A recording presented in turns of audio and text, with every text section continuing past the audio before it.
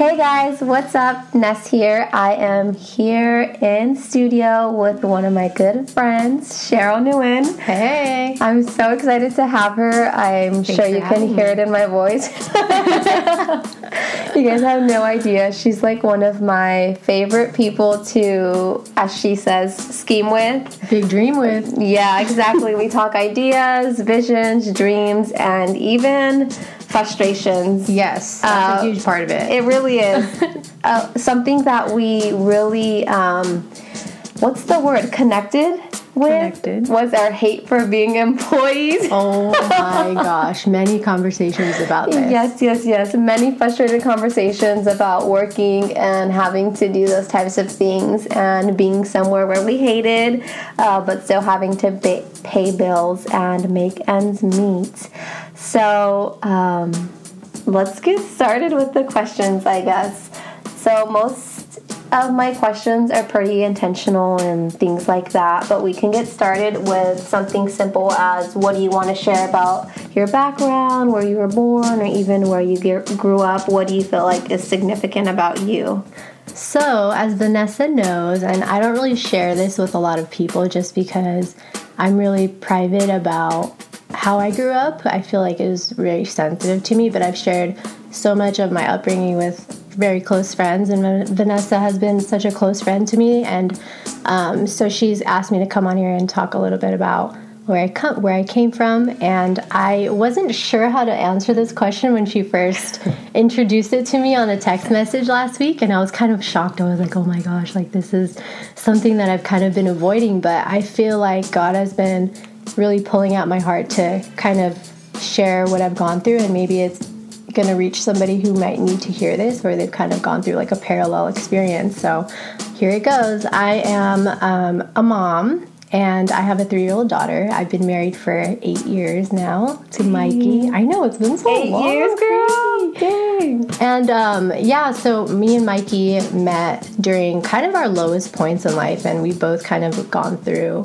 some really turbulent moments in our upbringing. And I don't want to speak on him, but for me, a lot of that upbringing was because I kind of grew up in a very unstable family, and so that caused me to be very dysregulated throughout my whole life. And a lot of the reason why I consider it to be unstable was because I would go through a lot of like abuse and trauma and manipulation, and really my parents weren't the nurturing type to kind of structure me in a way where I could thrive in the future. They kind of were just like the typical, and I hate to say that, but it's so true, the typical third world like Asian parents, where it was like a dictatorship almost in the house, and you know, you could never speak against your parents type of thing. And I almost didn't have an individuality growing up. And so I was kind of raised in this militant house, and I couldn't speak for myself. And if I did, I would get punished severely. And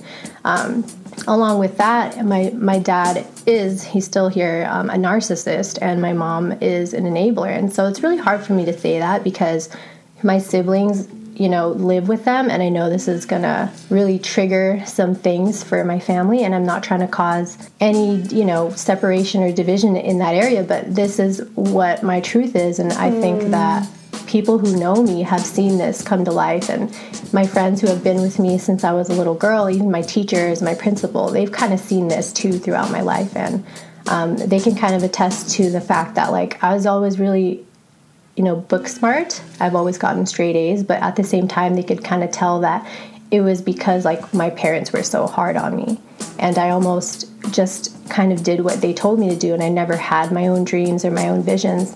And, you know, growing up in that environment, it was so hard for me to, you know, tell my parents, I don't want to do what you want me to do. And how do you do that in a household where they don't give you money, so they took all your resources away, essentially. Like I was at their mercy for every little thing that I had. And so that was really a tough place for me, because that's when I really learned that I had to create my own chessboard because I was playing on their chessboard.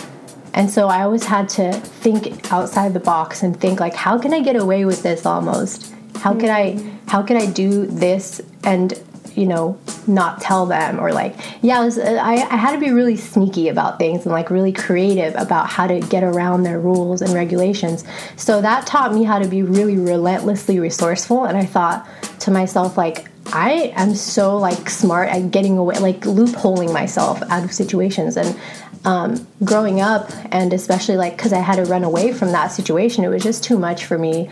I'm a creative person, and I need an environment that kind of stimulates that creativity in me. And when you don't have that environment, especially when you're a creative person and you're an empath like myself, those things are going to come into play in your life whether you know it or not. Those seeds are going to grow into either weeds or fruit. And for me, a lot of the seeds that my parents planted in my life were weeds. So growing up, I had a lot of problems with regulating myself and not understanding that I was a person who wasn't stable, like mentally, physically, emotionally, financially even. That was a huge part of it. And self-aware, like just being self-aware of like how that affected me at that moment was like, I remember the moment when I thought to myself, like, whoa, this isn't who I am. Like, I don't want to be this person. Like, I had this epiphany of like, this is not who I am. Like, where did this come from? And it was like all the layers that I was brought up to believe, or oppression that was on me. And I really had this like crumbling moment of like, who really am I? And I had this like identity crisis. And that was the most pivotal part of my life, that I'm like, I'm going to rebuild myself. And that was the moment God came into my life, because I was raised in a Catholic household, and everything was like superstitious. You know how it is, like, oh, you have to, light these candles and say prayers like, 50 times. And I just didn't feel like the grace of God at all. Like, I didn't feel that connection. And I never had a connection with another human being, because my parents, who God put in your life to raise you and you had that connection, I never had that. Mm-hmm. So I found myself looking for relationships outside of the family because I didn't have that. And I was in wrong relationships, unhealthy and toxic relationships, because that's all I knew. Yeah. So that was even hard for me to be like, this isn't right, because I didn't have a good reference of like what was right and what was wrong. So that was that, and it was just like one realization after another, and I was like so broken down, like, wow, like I have a lot of fixing to do. It was almost like you buy a house and you find out there's mold, foundation issues, there's like rat infestation, like everything was wrong with me. And I was like, wow, I have to demo everything out and like get on my knees and really ask God, like, are you real? And he really gave me, like, at that moment, it was like a whirlwind of like these crazy miracles. And I know that people won't understand that if you're not a believer, but when you're in tune with like that spiritual side, you do see that the spirit world really answers you in a physical sense. Like, it merges together for you. And it started shifting my direction, and I started becoming more like self-aware, and all of these like amazing people started coming into my life, like you guys. And I was just like, wow, this is cool. Like, these relationships are opening up to me, and I've never had anyone care about me, like ask me if I'm doing okay. So that was so new to me, and it's still kind of new to me today. Yeah. It is, because when you grow up in a place where you don't trust even your family, you go into the real world and you think to yourself, like, I don't trust a lot of people, and you're really wary, and you're really like always like looking for like that thing that can set you off. And you do have a lot of triggers when you deal with like a trauma-based childhood. And there's this lady that I listen to now. She's really great. She's called the Crappy Childhood Fairy. She's really cool. But she talks about having, and it's not something that therapists really talk about, childhood trauma. But it's a lot of people deal with it. And I think that if we kind of understand that there are so billions of people who have grown up in like an unstable and trauma-based background, that we can be like, okay, we're not the odd man out. Like, we can talk about this. Yeah. There is a community. We just have to kind of open up and really talk about like mental issues now, and talk about how to heal that. So mental health is just so interesting to me, because it has a personal place for me as well, which when it comes to my mom, she has her own, Love your mom. Exactly. That's all we can say is I love her. Whatever battles that she faces, those are things that she works through, and she's just a prime example to me that you're not identified. by what you have been taught, or whatever it is comes down to your chemistry or whatever, that you can overcome it with God. Oh yes. And she's just a walking testimony of that. She really is. But as far as the mental health field and you talking about root issues and things like that, it's just so intriguing to me. And I'm even open about it, or have mentioned on the podcast. Our first one, I started crying. Yeah. Like something for me, I know my root issue, and when I've been able to identify with, and even in my adulthood, I have to remind myself of a work-life balance. Even though growing up, my parents always provided my essentials and things like that, there was still a great shift from having a surplus to being like, hey, this is what we're downsizing to. It affected me into a way where, like, psychologically I'm always scared to go without, or to lose what I have and stuff. Having our own apartment is such a big thing to my husband and I, because it's our own. Of course, we don't have to share with anybody else. We know that we're paying for it ourselves, so that's like a root issue that I've had to identify with, aka childhood trauma has to do with, like, finances. That's really interesting. So that most definitely simulates a lot to me, like overworking most of the time. Yeah. And I get that. I really do. It's so true that a lot of adults do have it, and people just don't like talking about it, or don't know how to, or it's like the elephant in the room. But in reality, we all have it, whether you come from wealth or not, whether you come from an abusive household or not.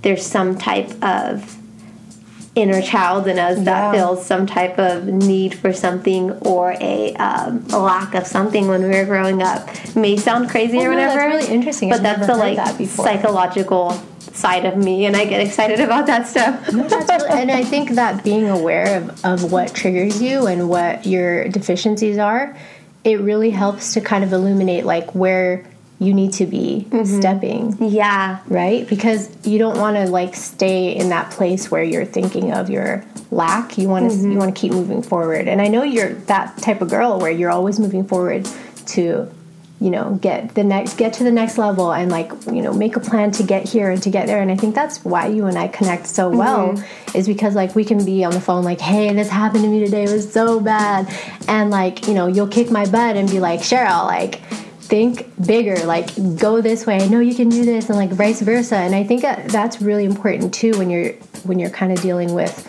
what you're dealing with, like, to find those like people. Yeah, it's not everyone's for you. Not everybody is, honestly. It's sad to say not everybody's for you. There's always going to be people who want to see you fail, or not even that, but don't believe in you, or think you're dreaming too big, or that you're annoying, or even crazy, or one-sided, or whatever it may be. But when it comes down to, and something like my husband has taught me, and even a similar similarity in you that I love, is that you guys don't care what people think. No, we don't. And that you're just doing you because you know what moves you're making.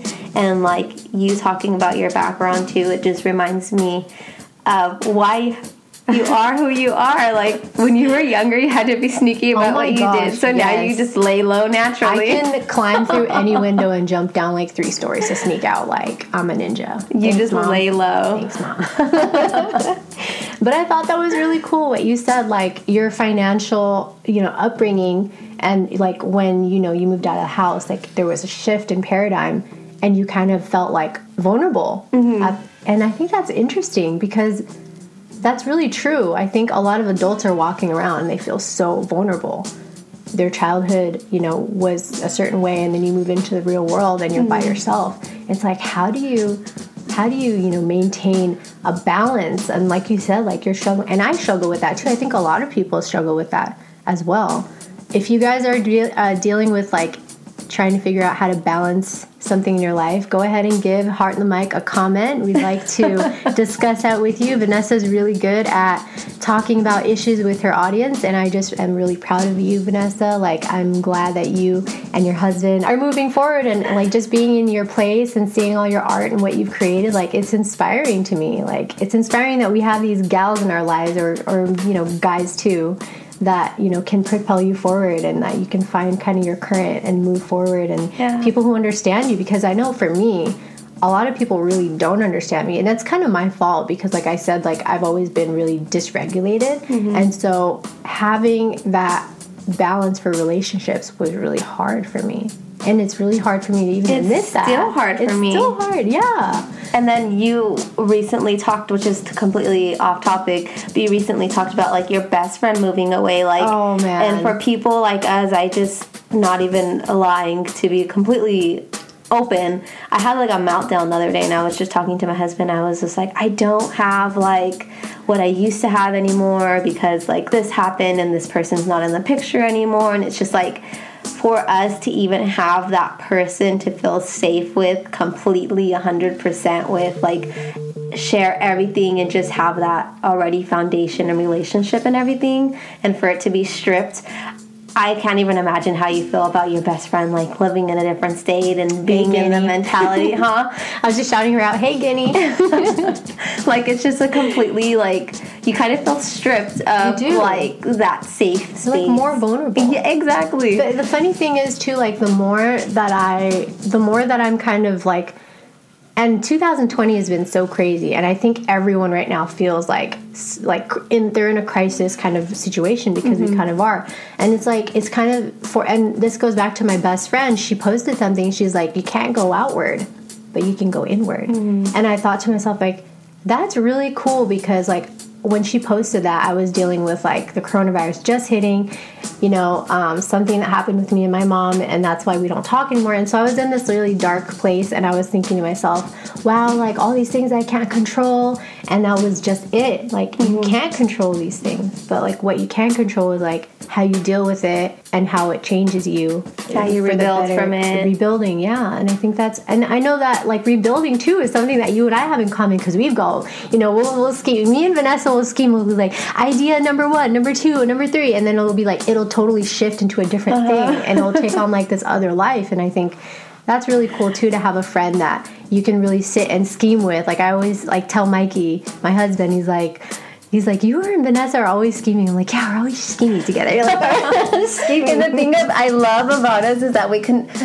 like, be all gung-ho about something and be like, oh, I'm going to do this, and we don't even do it, and then we just find this other thing, and we're like, I'm not even, no, wait. It's like, I'm not even mad at you because you moved on to this other better idea from that little minor idea, you know? And that's how it is. That's how it is, really. And I was just telling Mikey the other day, I was like, I'm really grateful that I have people in my life that can kind of show me that, like, and it's sad to say that, especially, like, because my situation is, like, I don't need my family, and that's really sensitive for me to say that, but I can say that with, like, the purest intention, because whether or not, like, they're your family, they can also bring you down in the worst way, you know. And I know a lot of people who dealt with the same situation that I have, and they never had the, like, willpower to kind of overcome it. They've always been, like, stuck. And that generational cycle continues, the generational curse. So, yeah, that's what I've been dealing with. Still builds. Yeah, generational and then it passes curses to their kids. Yeah. And that's the thing that gets me so much, is when there's somebody who has such tremendous childhood trauma and even a sense of hate towards their parents for the way they raised them, and because of their hurt and their willingness to be victim, they allow their kids to fall into that cycle. Yeah. And sadly enough, their kid is going to feel the same way that they feel about their parents. But they're so blinded to that because they're still focused on not even trying to fully repair themselves, but not healing from that trauma. So you being in your line of work, Vanessa, do you see a lot of, like, mental issues in the girls that you work with? And so homes are graded differently. So my house is more behavioral and not so much mental health. I see. So all my kids do have emotional trauma, but so hard. That doesn't mean we don't have anyone's coming in with mental health, which I have seen it and am currently seeing it. It is a different dynamic to have both types of kids in the household, because something I've learned, and every day it's like, why are you treating them this way and why are you treating me this way? when in reality we have to take different approaches for their different needs based off of their age, their behavioral issue, or even the girls who have mental health things, which we can't discuss their needs and stuff like that with other clients and put their business out there because, you know, their mental health program is what they're working with the therapist and things like that. Their peers don't need to be knowing what their diagnoses are and things like that. So it is sometimes almost like you're walking around on eggshells because you're being sensitive to the girl's privacy. We have, not sensitive, but have to maintain the girl's privacy while still guiding them in a house with other girls who we're guiding as individuals. So it is most definitely challenging because that's something we'll get in every meeting we have with them is like, you treat me like this, but you treat them like that. So they have triggers. Yeah, they most definitely all have triggers. It's an interesting field to get in. My sister's in the same thing. And that's why I mentioned earlier, I was talking to one of my coworkers about being in the field has shown me an even more interest in mental health. I think what is important now, especially with like mental health coming to light, and it's kind of almost mainstream now. Like people used to not talk about this before, and now they're really saying that this is pivotal, and we need to really heal ourselves and kind of toss those old, outdated systems out the window that people didn't want to talk about these things, and it was like taboo, and you looked crazy and all this stuff. But now it's like your mental health is so important. Yeah, it is. How are you going to integrate in society and have healthy relationships and do good for the, greater community if you're not regulated? And so healing for me was, and I know people have told me like, you should seek therapy and stuff like that. But therapy doesn't always work, I don't think, for a lot of people, because what happens in therapy is you can kind of talk about all these really deep wounds and it's going to just open them up again for you. And it's not always helpful for people who are trying to heal like myself. And that's where I got into like plants and nature, because that's where God put me in the beginning. I remember like being in this garden, and I could hear monkeys, and I could, wake up with my cousins, and we would catch frogs, and there was no roads anywhere, and we would just take a shower in this like pump that you would pump like the handle in the middle of the jungle. I remember this. That's crazy. And I was like naked all the time, just running in the, and that was like the purest form of like joy to me. So then now what I do is like go back to that place that I know in my heart, which was like this pure joy of being free and wild and like so attached to like the outdoors. Yeah. And it was like this divine creator that, because if you look at like even these leaves that you have on your table, like they're all so different. And it's just such a testimony to like God's design for everything. And every plant is so different, and every plant has a use, and every plant is just so amazingly communicative with you. They can communicate. They have seasons, Yeah, mine looks like they're sad. That's what they're communicating. No, they're fine. They just want some water. It's okay, Vanessa. After this podcast, we'll do your little... You'll give me some tips. But I think, it's a beautiful thing to have that, like, because nature is silent. And it's not something that oppresses you. It's something that's very... I mean, even this picture that you have of like nature is so calming. And it's like, imagine what it would be like if people could grow gardens in their own home. And when they're feeling sad or stressed out, and they maybe don't want to talk about that stress, or that they woke up from this, they woke up from a dream that it was like a reoccurring nightmare of like this really traumatic incident that they don't want to talk about with anybody, but they have to deal with it. And it hurts to talk about it with people because people won't know what to do with that. You know, even therapists don't know what to do with it sometimes. And it can make you feel really destabilized when you talk about the deepest, darkest things. So for me, I found that therapy wasn't really helping. Therapy kind of just made me feel more. So you did tap into that? I did. Okay. And it wasn't for me. I'm not saying it doesn't work, but for me, it was like the most effective thing for me to kind of always get back to that center was being in nature. So nature is your baseline. It's what brings you to your place of comfort, and it helps you process. Yeah, it does. Which is good. You have to have that thing that helps you process. And I may not be completely tapped into it the way that you are, but I love my plants. I never thought that I would be excited to go to the grocery store to look at the little floral section and things like that.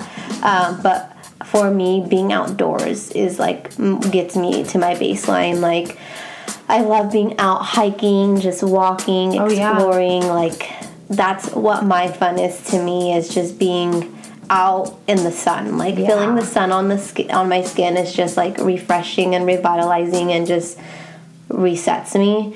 And it's always nice because you can do those things while you're like in prayer too, while you're walking, while you're cutting your plants, while you're watering them and things like that. And it's cool to hear that because so many times people are quick to say, you need therapy, do therapy. And I've like had people even tell me that, knowing, you know, what my family dynamic is from immediate family.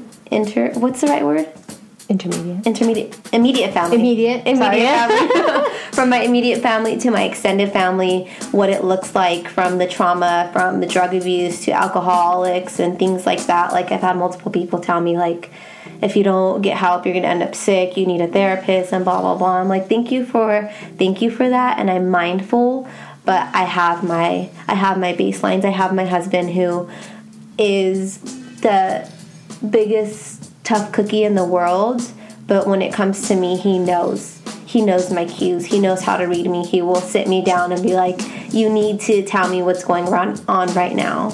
And I can say, no, not right now. Don't look at me. Don't talk to me. Whatever it is. And he will sit there like I'm a little 5-year-old and dig it out of me. And I don't need a therapist. He's a therapist. I got my husband. That's awesome. And I have my God. You know, I can pray. I can process and give my burdens to him.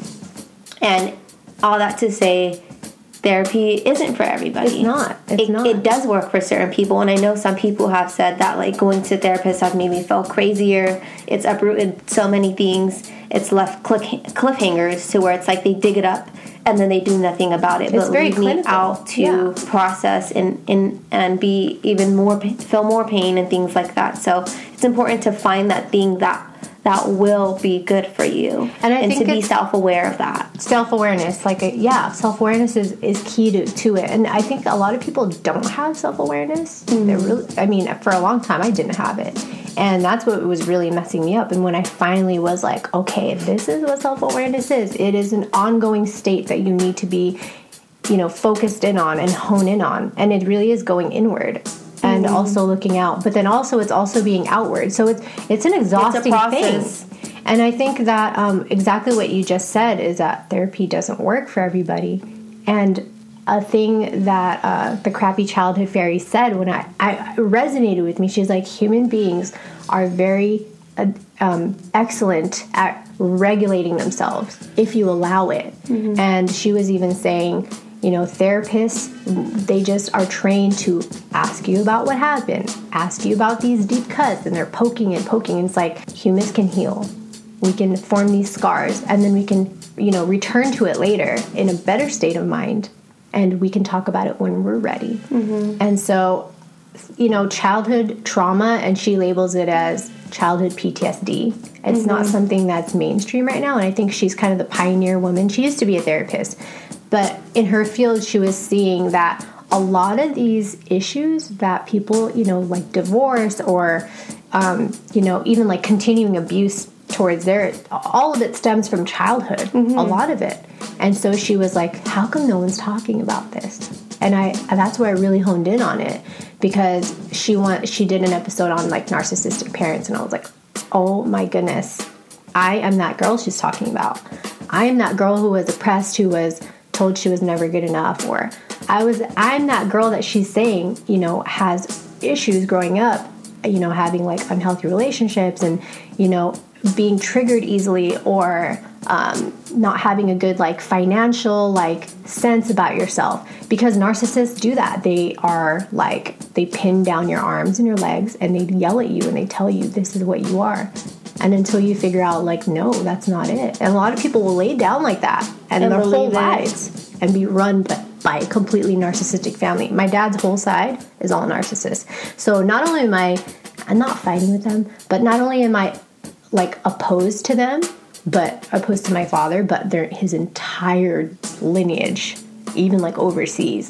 And they're, like, always on Facebook trying to message me and stuff. And so it's, like, it's really important for me to detach completely. And I hate to say that, but it's almost like in the Bible where it says, if the tree doesn't bear fruit, cut it off.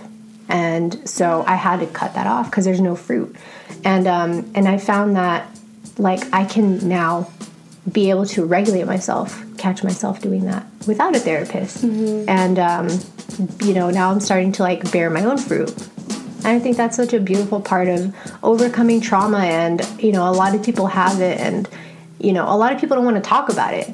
It's even hard for me to talk about it. And for you, it's such a beautiful thing because you're breaking the cycle for your daughter. Yeah. And you're doing something different than what you were taught, and you're living a life that is Christ-centered to be able, hey, you're trying. That's the thing. Yeah. You're trying to allow God to lead you as a mom, to lead you as a wife, to show you what it is to raise your daughter in the things of the Lord, and to not lead her into darkness the way that you felt your whole life, because there are generational curses, and there are things that will continue through our lineage and our family and things like that. And the Bible even talks about, like, certain things can only be broken through prayer and fasting, and it's important to be able to do that in the right way, and to look to people who can help you do that. And I feel like fellowship is so important in the midst of being self-aware, because us talking about things and being like, hey, I'm praying about this, I'm going through this right now,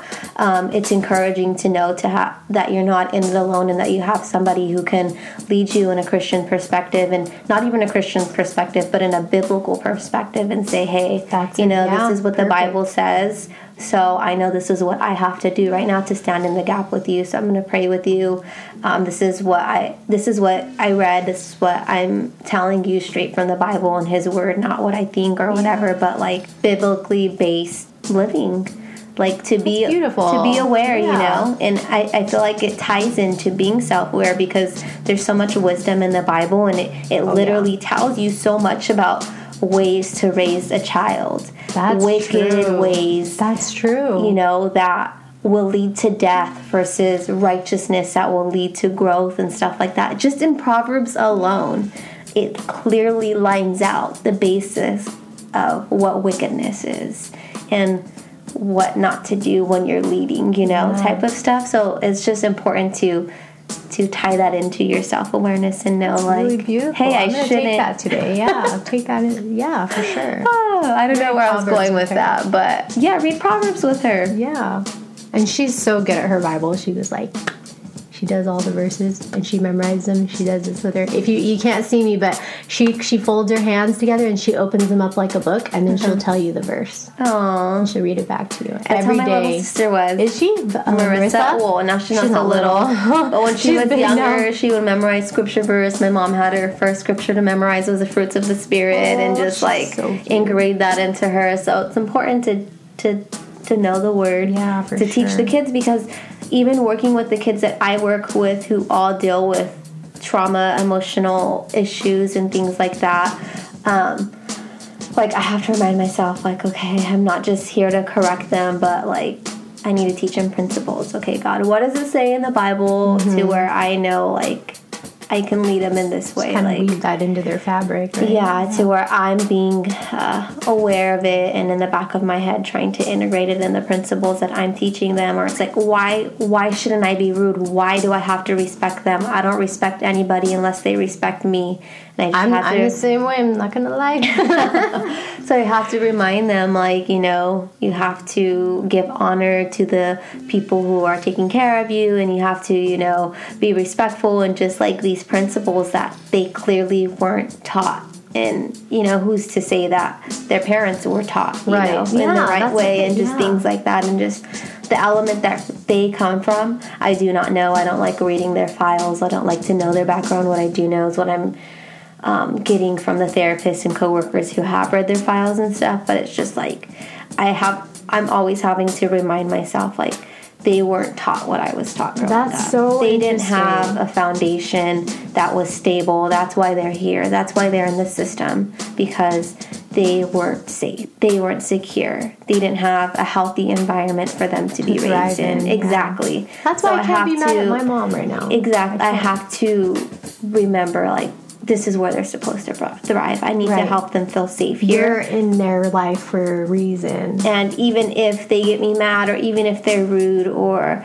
they should have a privilege taken away, I need something that I'm big on is I need to show them that I will still show up when they have not met what they think they needed to meet, or if they've clearly failed at meeting a goal. I'm still there to support them through it, and tomorrow help them reach that goal, because they feel like people have failed them, that they fail, they act out, and people walk out on their lives, or that they're there because it's their fault. So it's just a constant reminder for me to be like consistent, to just showing up in itself. And you're showing grace too in that.